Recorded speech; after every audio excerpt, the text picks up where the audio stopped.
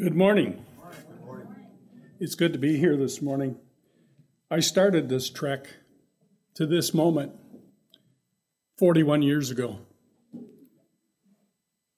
It was when I first understood John 3:16. John 3:16 says, "For God so loved the world that he gave his only begotten Son, that whosoever believes in him will have eternal life." And that night, while reading a book that Hal Lindsey wrote, I accepted Christ. And my life has changed, and it's been a trek. Perfect?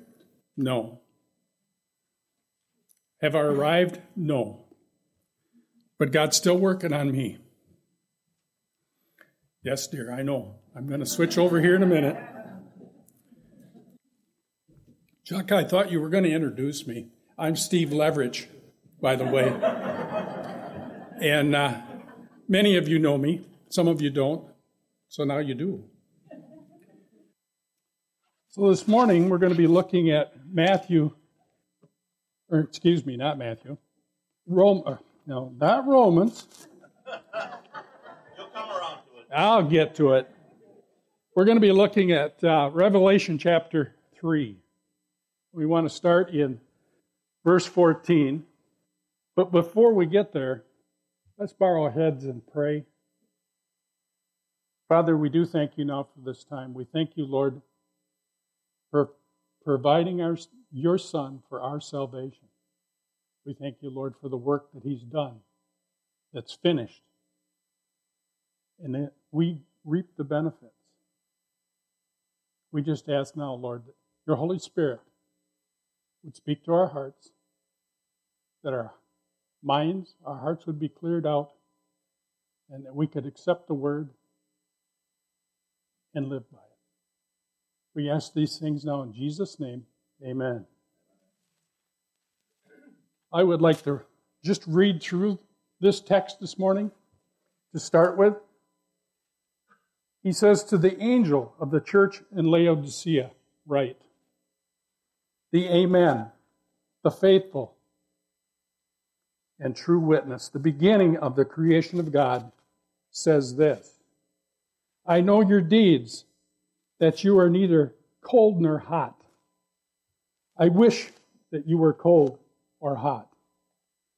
He says, "Because you are lukewarm and neither hot or cold, I will spit you out of my mouth." The King James says, "I will spew you out of my mouth."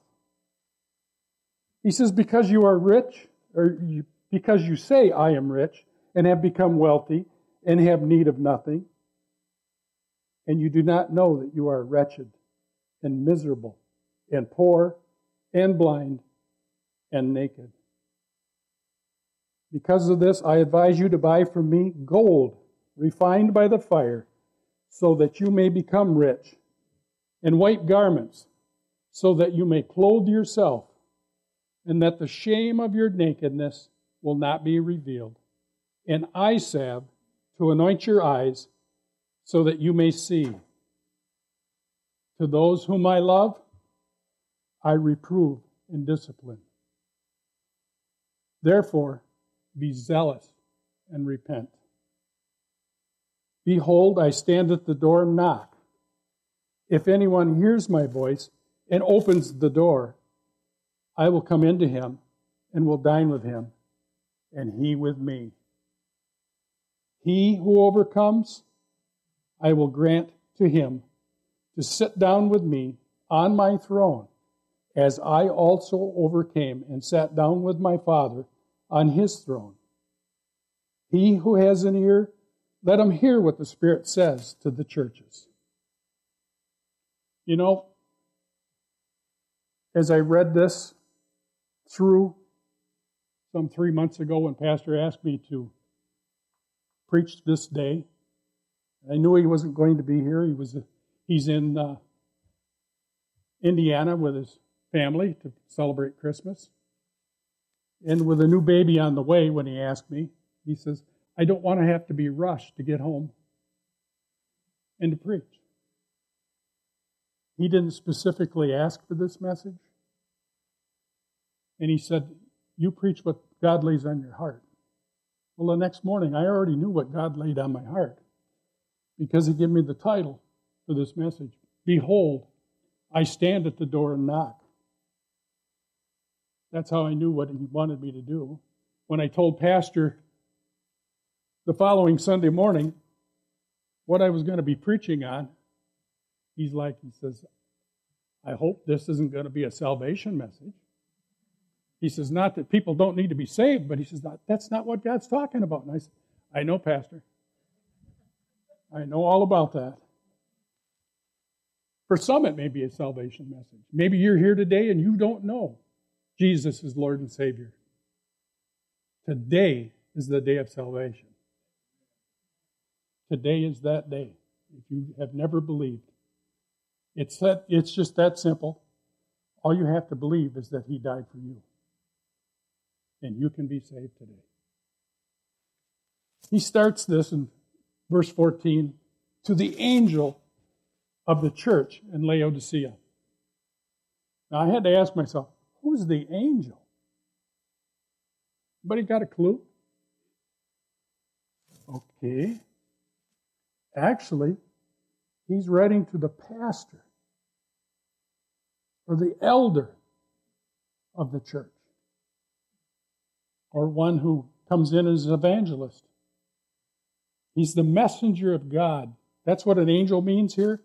Not necessarily an angel, but someone who stands in as the messenger for God. So he says to the angel of the church in Laodicea, write, the Amen, the faithful and true witness, the beginning of creation of God, says this. Who's the Amen? What? Yes, you're absolutely right. Why would we call him the Amen? What? He did. Absolutely. That's what I wrote down in my notes. He was on that cross. He was being crucified some 2,000 years ago. And when he was about to that point, he prayed and said, Lord, here's my spirit. But then he turned and he said, it is finished. Then he gave up the ghost. It is finished. What's finished? Have you thought about that? Something else happened at that moment too. We're going to check on that in a minute. But when he said, it is finished, you can find that in John chapter, I got to look at my notes. I got a good memory, but sometimes it's a little faint. John chapter 19, verse 30. You don't have to turn there. But that's where he says, it is finished. You see, in the Old Testament, after the fall of man, God had made a way that we could at least have fellowship with him. It was a way of covering of our sins. And that was basically once a year, the priest, the high priest, was able to go into what was called the Holy of Holies. He started out in the holy place, and he went around a veil and went in there to make an offering for our sins, or for the sins of those people in those days. And that was all just part of him loving us and not giving up on the human race after the fall. But when Jesus was on that cross, he put an end to that. That's why he said, it is finished. When he put an end to that, when he said those words at that very moment, that veil, which was a woven material, almost 4 inches thick, was torn from top to bottom. No one was there to do it. It just happened because God agreed with what Jesus just said happened. It is finished.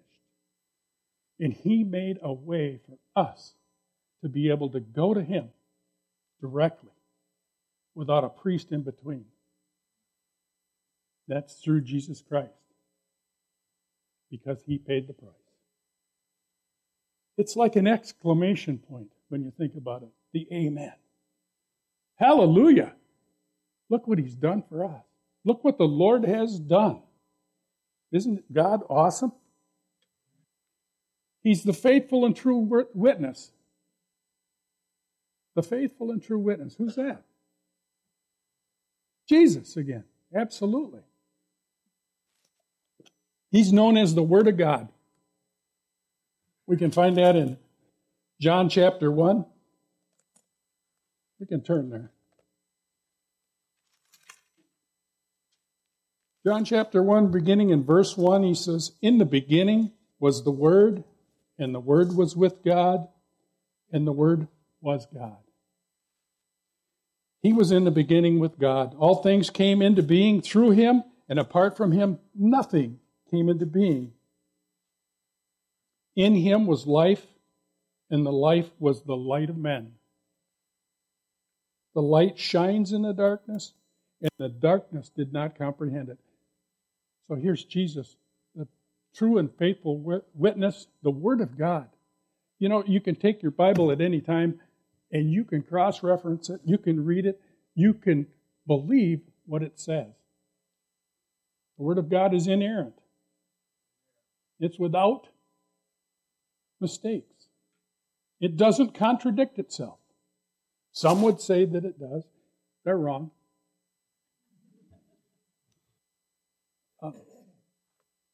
I also had another verse here that Mitch doesn't have back there, and that's Hebrews chapter 1. You want to turn there? Hebrews chapter 1. God, after he spoke long ago to the fathers and the prophets in many portions and in many ways, in the last days has spoken to us in his Son, whom he appointed heir of all things. Through him also he made the world. See? He's the creator. And the next part here talks about him being the creator. It says the beginning of the creation of God. He's the source of the creation of God. He was there. He's the origin of the creation of God. Jesus is the creator. You say, well, how can he be the creator? I thought God created. Isn't Jesus God? Yes, he is. Amen. So he's just laying out his credentials here as we get into more portions of Scripture. It says he's the beginning, the creation of God, and he says this, I know your deeds.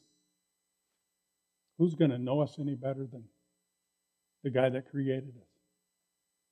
The God that created us. He says, I know your deeds, that you are neither cold nor hot. I wish that you were cold or hot. Jesus uses these words, I believe, to the city of Laodicea and the church in Laodicea for one reason. It should speak to their hearts. You'd say, why? Well, Laodicea was known for four things at least. One of those things was they had had a problem with their water supply. Well, it was a growing city. There was some other industries going on there, and they needed a constant water supply, and at times in the dry season it dried up. Whether they had a shallow well or whether there was a spring there, I don't know. But I've read that they had decided they needed to grow, they need water constantly. And so they checked around in an area around Laodicea, and they found a hot spring that was actually a little higher than the city, and so they constructed aqueducts. Aqueducts then were probably made out of stone. They might have been trenches in the rock. I don't know. But what happened was, when that water, which was a hot spring, so it's hot. It's pure water because it's hot. It killed all bacteria. And yet, when it would go through this aqueduct and reach the city of Laodicea, it was lukewarm when it got there. And I believe that's why Jesus talked about this. because their hearts were lukewarm. And when I mentioned Laodicea here, who was he writing to when he was writing to Laodicea? You remember? What? The church. Who's the church? Believers. Absolutely. This was written in 95 AD by John. It was written down by John. It was dictated by Jesus himself. Jesus knew their hearts. He says, I know your deeds, that you are neither cold nor hot. I wish that you were cold or hot.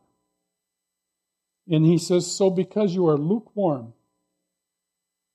neither hot nor cold, I will spew you out of my mouth, or spit you out of my mouth. Amazing. He knows their hearts. Written to the church, so they're believers.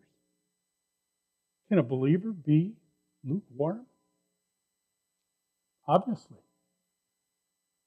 Because you say, I am rich, verse 17, and have become wealthy,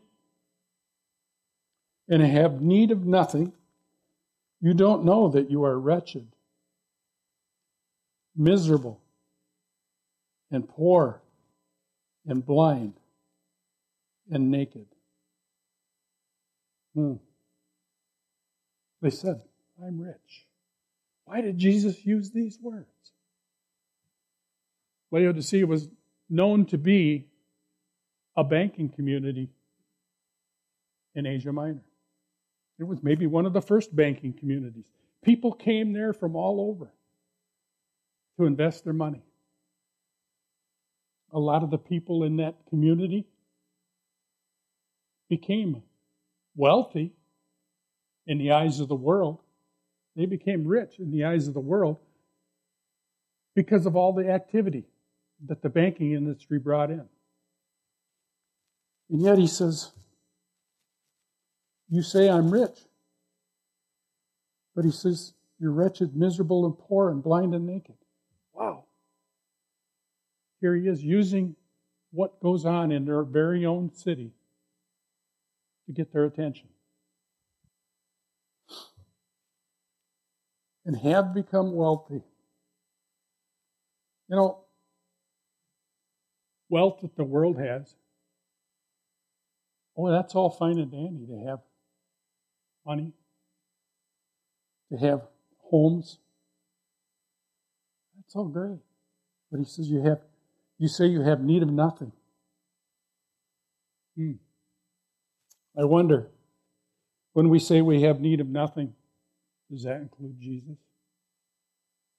Does that include His Holy Spirit that was given us as a deposit for the better things to come?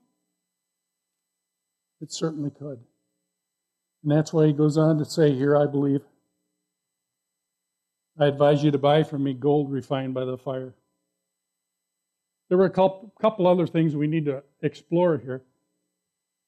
He talked about being blind and naked. Laodicea, known for some things. Here again. There was a school of medicine in Laodicea that produced eye salve. And the eye salve, they collected the minerals up by the hot spring that had settled there. When the water was hot, it came out, and they would collect these minerals, and they made a salve to use to anoint the eyes of people that had eye problems. The other thing was, Laodicea was known as a place where wool was brought after the sheep were sheared. And when it was brought there, it was processed.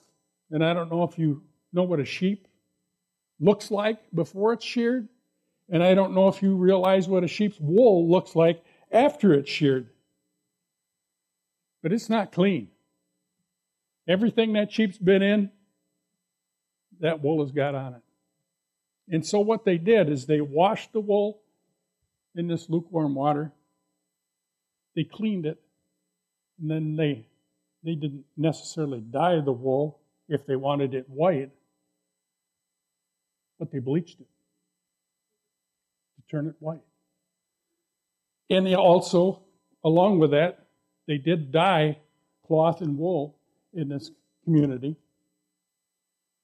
So there was that industry going on too. And Christ used all these things to get their attention so they'd understand what he was trying to say for them. He says, at this point, he said, you are wretched, miserable, poor, blind, and naked. As I asked before, can a Christian be all those things and still be a Christian? Can a Christian be all those things and still be a believer? Absolutely, because he talks about it right here. In my own walk with Christ, that which started 41 years ago, when I was the tender age of 26. So now you know how old I am. It was in 1979, by the way. God didn't change me overnight. And I didn't realize that the moment I asked Christ into my heart, I got the Holy Spirit. Did you realize the fact that when you accepted Christ, that you got the Holy Spirit? You may know that now, but did you realize it at the time? Absolutely not. We probably didn't. Do you realize that when you accepted Christ, it was only by the work of the Holy Spirit that you were able to understand what Christ did for you on that cross? He says, I advise you to buy from me gold, refined in the fire, so that you may become rich. Not the riches of Laodicea, but the riches that you're only going to have really in heaven, in abundance. Yes, we have riches here if we listen to the Holy Spirit. So that you may become rich, in white garments, so that you may clothe yourself. See, that's what the cloth industry, the wool industry, why Christ used that. And he says, and that the shame of your nakedness will not be revealed. And he says, and eye salve to anoint your eyes that you may see. Maybe do a lot of wondering, a lot of thinking when I read through this the last 3 months. Do I, as a Christian, fit into these 5 things? Am I rich? Do I have white garments that the shame of my nakedness will not show? Here, I had these notes with me, and I haven't even been looking at them, guys. But it's all because, well, I know what I get like sometimes. I get nervous, and I lose my place. And if I seem like I don't know what I'm talking about, I really don't, but he does. You know, we talked about the lukewarm. I remember just before I got saved, listening to a guy speak. And he was talking to something totally unrelated to what we're talking about here today, but he did mention Jesus a number of times, in a good way. And he said, you know, there's only 2 things in the middle of the road. And so I waited for the punchline. 2 things in the middle of the road? Yeah, he says, yellow streaks and dead skunks. Now think about that. Jerry, you've probably seen a few of these. Yellow streaks and dead skunks. Well, the yellow streaks is that line down the road said, don't cross over here unless you're passing. Be careful. And the dead skunks. I look at it different today than what that guy meant back then. But yet, when he mentioned lukewarm, what happens to a body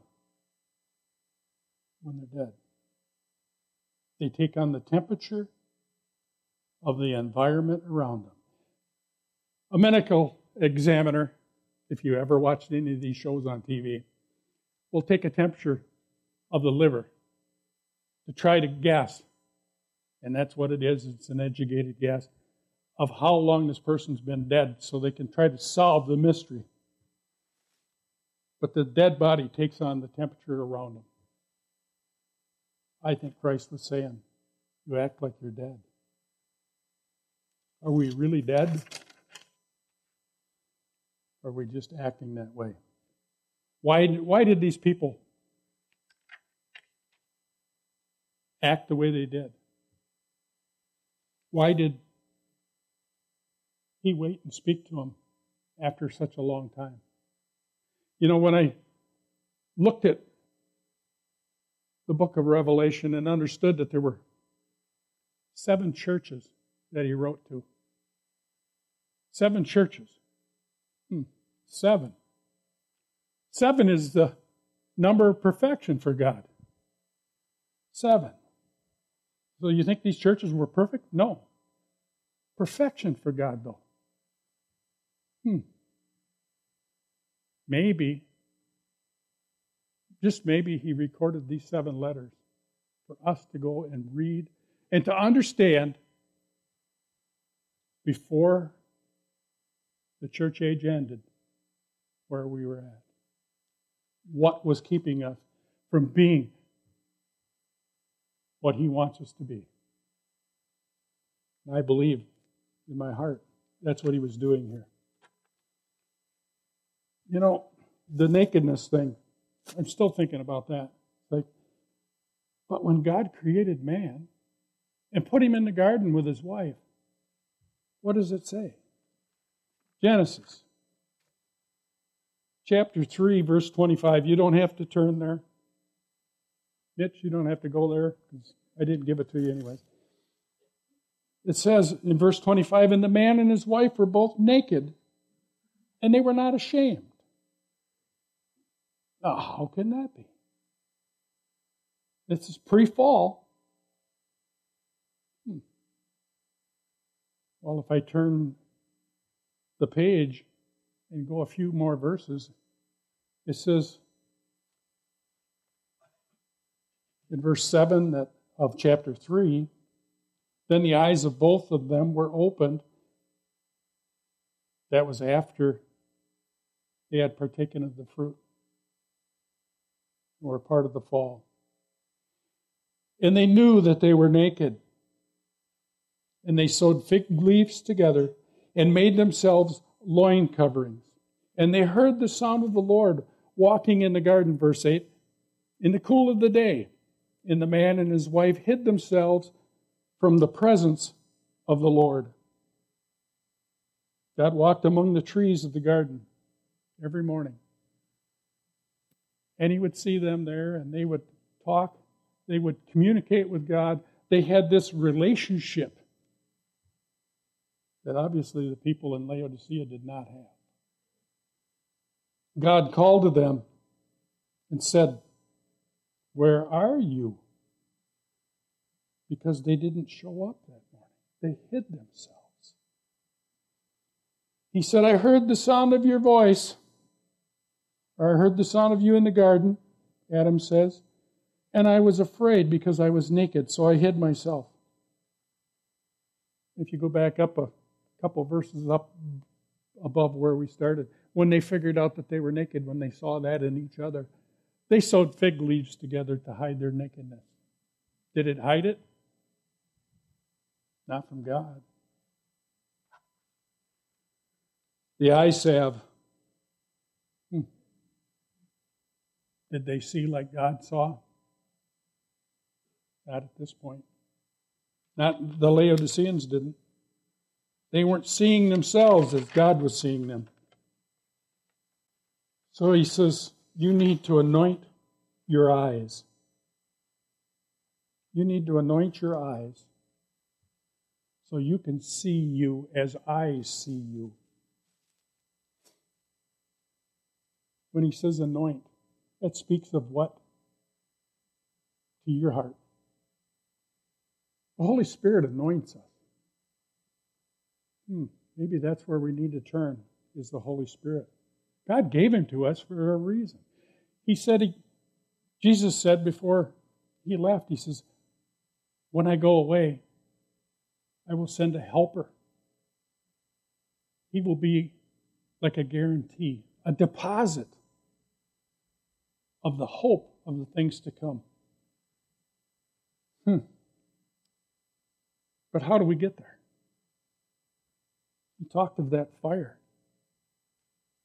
He says, I advise you to buy from me gold refined by the fire, so that you may become rich in white garments, so that you may clothe yourself, and that the shame of your nakedness will not be revealed, and eye salve to anoint your eyes, so that you may see. But the fire? Wow. What does that mean? What kind of fire? Paul speaks of the fire. 1 Corinthians 3. And I want to start in verse 9 and go through 15. He says, for we are God's fellow workers, Paul says. You are God's field, God's building. Did you know that God was building you? From day one, when you believed, He started building in you. According to the grace of God which was given me, Paul says, like a wise master builder, I laid a foundation, and another is building on it. Who's that other? We are building on that foundation. If you've accepted Christ as your Lord and Savior, you're building on that foundation, is what he's saying. He says, for no man can lay a foundation other than the one which is laid, that which is Jesus Christ. Now, if any man builds on the foundation with gold, here's gold, silver, precious stones, hay, wood, straw, each man's work will become evident, for the day will show it, because it is to be revealed with fire. There's coming a day, folks. And the fire itself will test the quality of each man's work. Now, we're not talking about works to get to heaven. We're talking about what God is doing in you after you're saved, if you let Him. We're talking about what we do for God to bring others to the fold, into this salvation so great and wonderful. It says He'll test the quality of each man's work, and if any man's work which he has built on that foundation remains, he will receive a reward. Let me ask you this. Is that reward necessarily for today? Oh, it could be. But he's talking about future reward. You will receive a reward. He didn't say you're going to get it right now. If any man's work is burned up, verse 15, he will suffer loss. Well, if it stopped right there, I think we'd all be in trouble. But he says, but he himself will be saved, yet so as through fire. You see, a man can be saved, or a woman, and not live for God. But he's still saved. Yeah, anything we've done in this temporal body, but not in the eternal body, what we've done in this temporal body will be tested with fire. That means our motives are going to be checked. What we've done will be checked. And if it turns out to be wood, hay, or straw, those things are all temporal. They don't stand the test of fire. If it turns out to be wood, hay, or straw, it will be burned up. Gone. I, for one, don't want to be among that crowd that suffers loss. And I dare say most of you probably don't either. I don't want to be there and smell like smoke. And that's what he's talking about. Wow. We don't have to be. God sent us a helper. Jesus talked about him. All we need to do is tap in to the power that the Holy Spirit brings us. You know, In verse 19, he says, to whom I love, I reprove and discipline. Therefore, be zealous and repent. All nice words until you understand them. It's not going to be easy. That's what he's saying. When you were a child growing up and your father had told you to do something, he says, when I come home at the end of my day at work, he says, I expect these things will be done. Were they always done? No. Well, our earthly fathers, rebuked us. Why? Because they wanted that job done, that chore done? No. Because they loved us. They wanted to instill in us a responsibility that they placed upon us to make us grow. You know, when I thought about this, it's like I can remember a few years ago, there was a movement, not really a movement, but a lot of people were taking something out of context from the book of 2 Chronicles. If my people who are called by not my name will humble themselves and pray. Well, that's only part of the story. That was only part of the story. They didn't understand the rest of it. They took it out of context. Turn to 2 Chronicles with me. We're going to chapter 7, and I'm going to paraphrase a little bit of what happened in chapter 6 so we get an understanding what's going on here. In chapter 6, Solomon was following up on what his father wanted to do. His father was David. David always wanted to build a temple for God, a house for God, a place of worship, other than that tent of meeting. He thought God needed this house. And God didn't let him because David had fell well short in a few areas. But in chapter 6 of 2 Chronicles, God lets Solomon do this. He lets him build this house for God. And he gets this house built, and it starts in verse 12, and I'm just going to tell you about it. Solomon wanted to dedicate what he had built to God. And as he dedicated this in prayer, it's one of the longest prayers you're ever going to see. Starts in verse 12 of 2 Chronicles 6 and goes through verse 42. You don't have to turn there, but understand this, that Solomon set a precedent for all of us. He said, if your people, God, would somehow turn their backs on you, would you make life difficult for them? Is basically what he was saying. Would you bring plagues upon them if that's what it takes? Would you so distress them that they would turn back to you and look at the wonderful things you've done for them? And in verse 12 of chapter 7, God says this. It says here, then the Lord appeared to Solomon at night and said to him, I have heard your prayer and have chosen this place for myself in a house of sacrifice. He says, if I shut up the heavens so that there is no rain, and that's what Solomon had prayed for, that you would do these things, Lord, whatever it takes to get a hold of these people. He says, if I shut up the heavens that there is no rain, or if I command the locusts to devour the land, or if I send pestilence among my people, and my people who are called by my name humble themselves and pray. You see, without all that, what preceded, this doesn't mean much. If my people,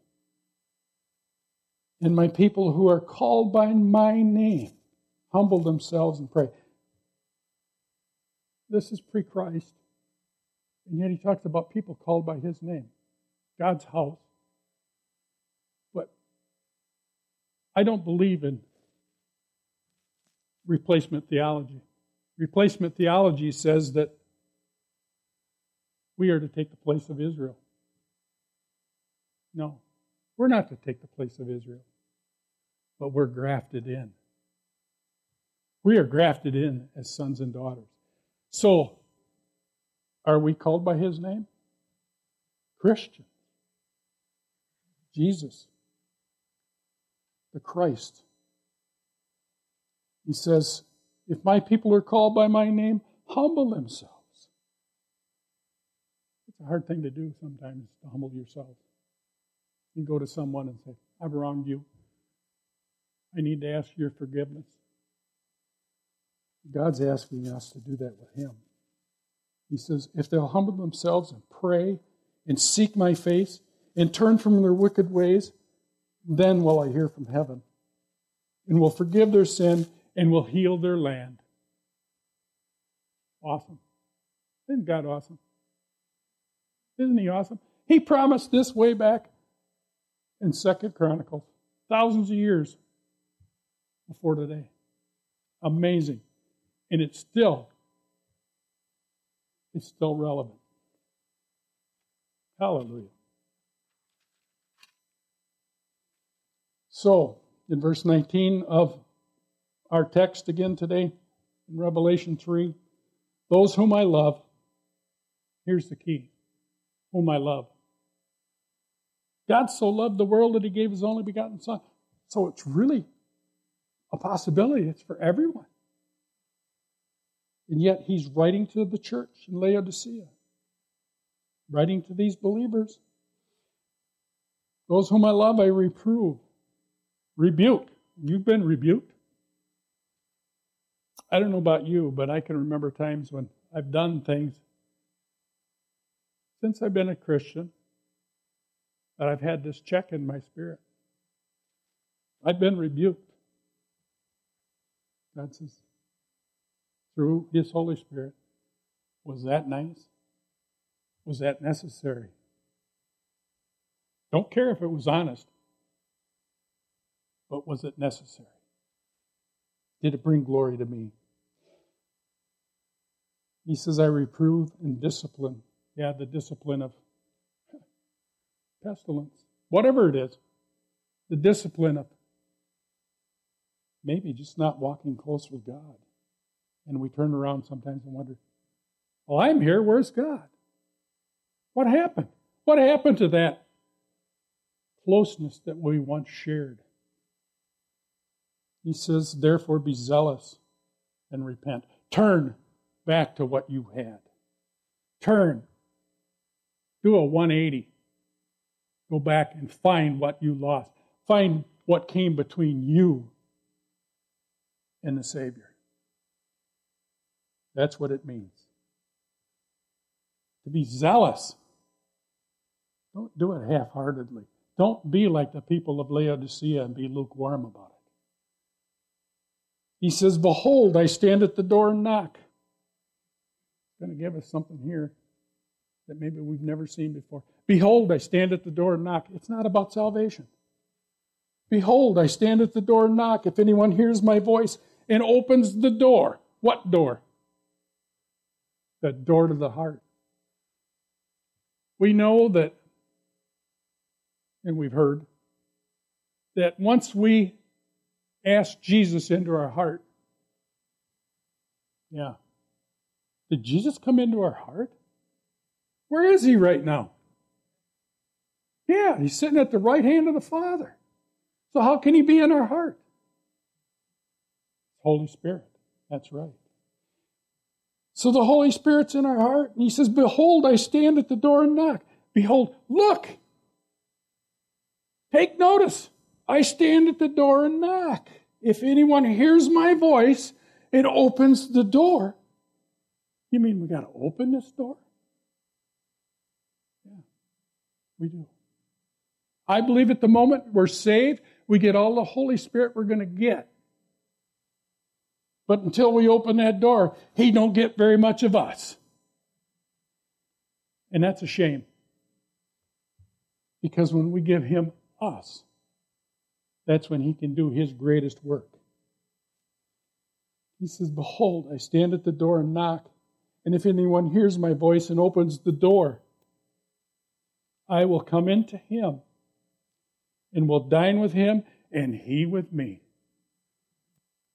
Think about that. When you have a close relationship with someone, one of the things that you're bound to do is eat together. He says, I'll come in to him and dine with him and he with me. It's a two-way street. We can communicate with God like never before, have this close relationship, and it's through this Holy Spirit. Wow. What's that mean for you? I can't answer that. He who overcomes, verse 21, I will grant him to sit down with me on my throne, as I also overcame and sat down with my Father on his throne. Who's an overcomer? Any overcomers in here today? I hope you are. I hope we can see that we need to be. Just by what he says here. I will grant to him to sit down with me on my throne. He's pointing to something here that maybe we've forgotten. Who sits down with Christ on his throne? Who sits down with Christ on his throne? The bride of Christ. No one else. The bride of Christ. The bride of Christ has got white garments.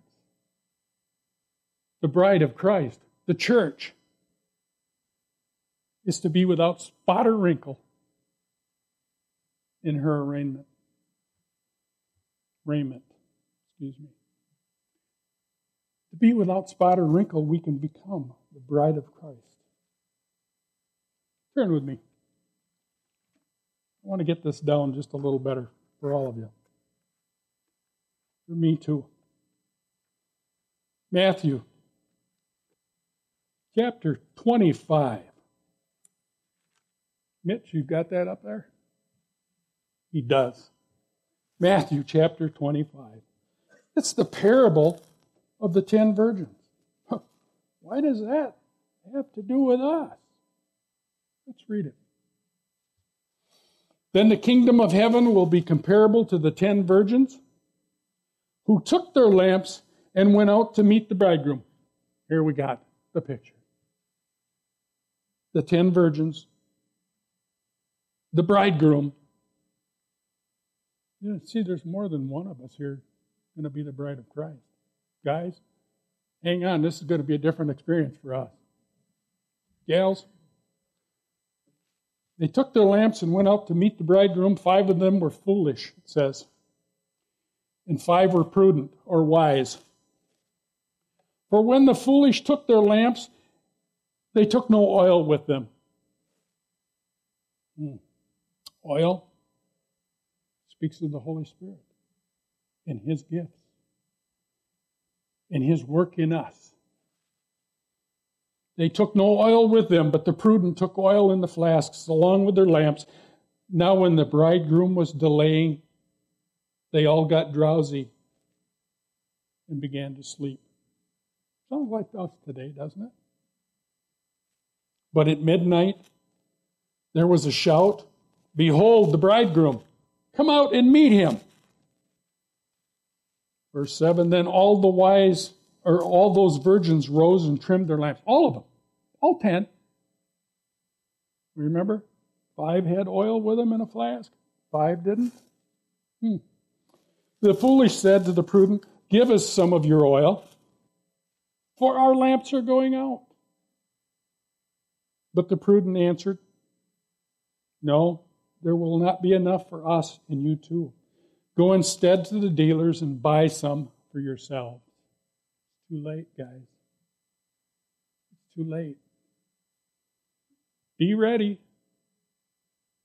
See, I heard those words after I had agreed to speak, fill in for Pastor, and I'd already told him what the message was going to be. And I'm out working in my yard. And I heard the words, "Be ready. Be ready." And while they were going away to make the purchase, the bridegroom came. And those who were ready, here it is, went in with him to the wedding feast, and the door was shut. What did they go into?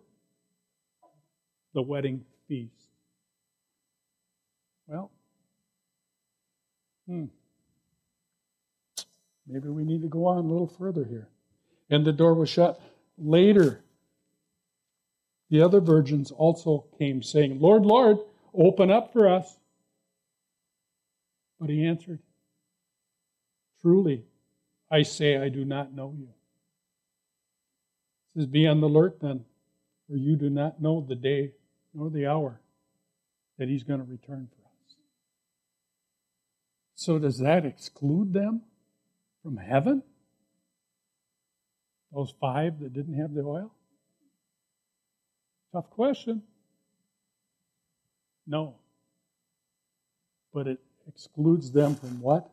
The wedding feast. I believe they'll be able to observe, but they won't be able to participate. You see, what we do with the gifts that he's given us determine what our reward in heaven will be.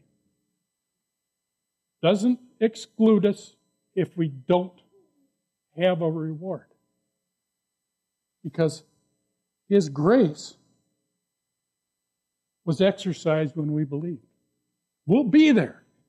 Paul said in Corinthians, "But as by fire, some will be there." They'll smell like smoke. They're not going to be in the wedding feast. They're not going to be at that banquet. They can observe it, but from a distance. Kind of like Moses. God didn't let him go into the promised land, but he observed from a distance. He could see the promised land. This is similar to that promised land. God says about Moses, just like he said about others, like he said about David, a man after my own heart. And yet, not even Moses got to see the promised land. So where are we today? That's a question you have to answer. I can't answer it for you. He goes on in our original text here in verse 22, "He who has an ear, let him hear what the Spirit says to the churches." The Spirit of God is speaking today to us, to our hearts. He's calling us to not only run the race, but to finish it. You know, the Boston Marathon, I think about a race as being not a sprint to the finish, not like stock car racing, but as a marathon. There are thousands of people that enter the Boston Marathon every year. And there's those that are in the front and take off and they sprint for the first 100 yards. And then they slow down to this marathon pace, but they stay up front. Then there is the crowd that's in the middle. And they run and they jockey back and forth. And then there's some that fall a little bit behind. And I think back of, the cold or hot. Why did God say, I would have you to be cold or hot? Why did Jesus say that? If we're hot, it means we're on fire for Him. If you're cold, you still got a little time to make up here. You still got a little time to become warm, to become hot for God. But those that are stuck in the middle, in a marathon, that chunk that's always in the middle, that's where the greatest amount of people drop out. Not those that are in the back. Not those that are in the front. The ones that drop out of the race are the ones in the middle. They're beating me, obviously. I'm not going there. I don't have to. I've entered the race, and it doesn't matter. That person that's a little bit behind them, maybe in that cold spot, says, they're ahead of me, and I want to be in the front. And so they'll run through that crowd at some point in that race, that crowd that's stuck in the middle, and they'll wind up in the front. No, they're probably not going to win. Paul talks about a race, too, that we run. And he talks about it being a marathon. And only one can get the prize. But sometimes the prize is just finishing the race. Sometimes the prize brings the greatest rewards of finishing the race. Think about the people that you see in wheelchairs or on crutches, and they run the whole race. It might be hours after the first person that comes across that line, but they run it with all they've got. God respects that. He respects us when we, in spite of what goes on around us, will run the race. Where are we today? Are we hot? Are we cold? Or are we lukewarm? Man, I can't believe where the clock went. Let's pray. Father, we do thank you now for all the good things you've done for us, for how you speak to us through your word, how you sent your Son to die for us, that we can become more than what we've ever imagined. And it's through your Spirit who gives us power, who gives us strength, who gives us hope. Lord, I think of those 5 words that we use to describe Laodicea. Miserable. They were without hope. He gives us hope. Wretched. Wow. Lord, that's like we were built in a shoddy way. And that's not the case. You don't build junk. Poor. Lord, all the riches are in front of us. We are heirs with Christ, your Son. Lord, help us to see what you've done. Take the blindness away. Lord, give us those white garments. Let us earn those, and so we can put them on and be at your Son's wedding banquet. Lord, I thank you today for your Spirit and how he's spoken to us. And I thank you, Lord, you still work in hearts. It's in Jesus' name that I pray these things. Amen.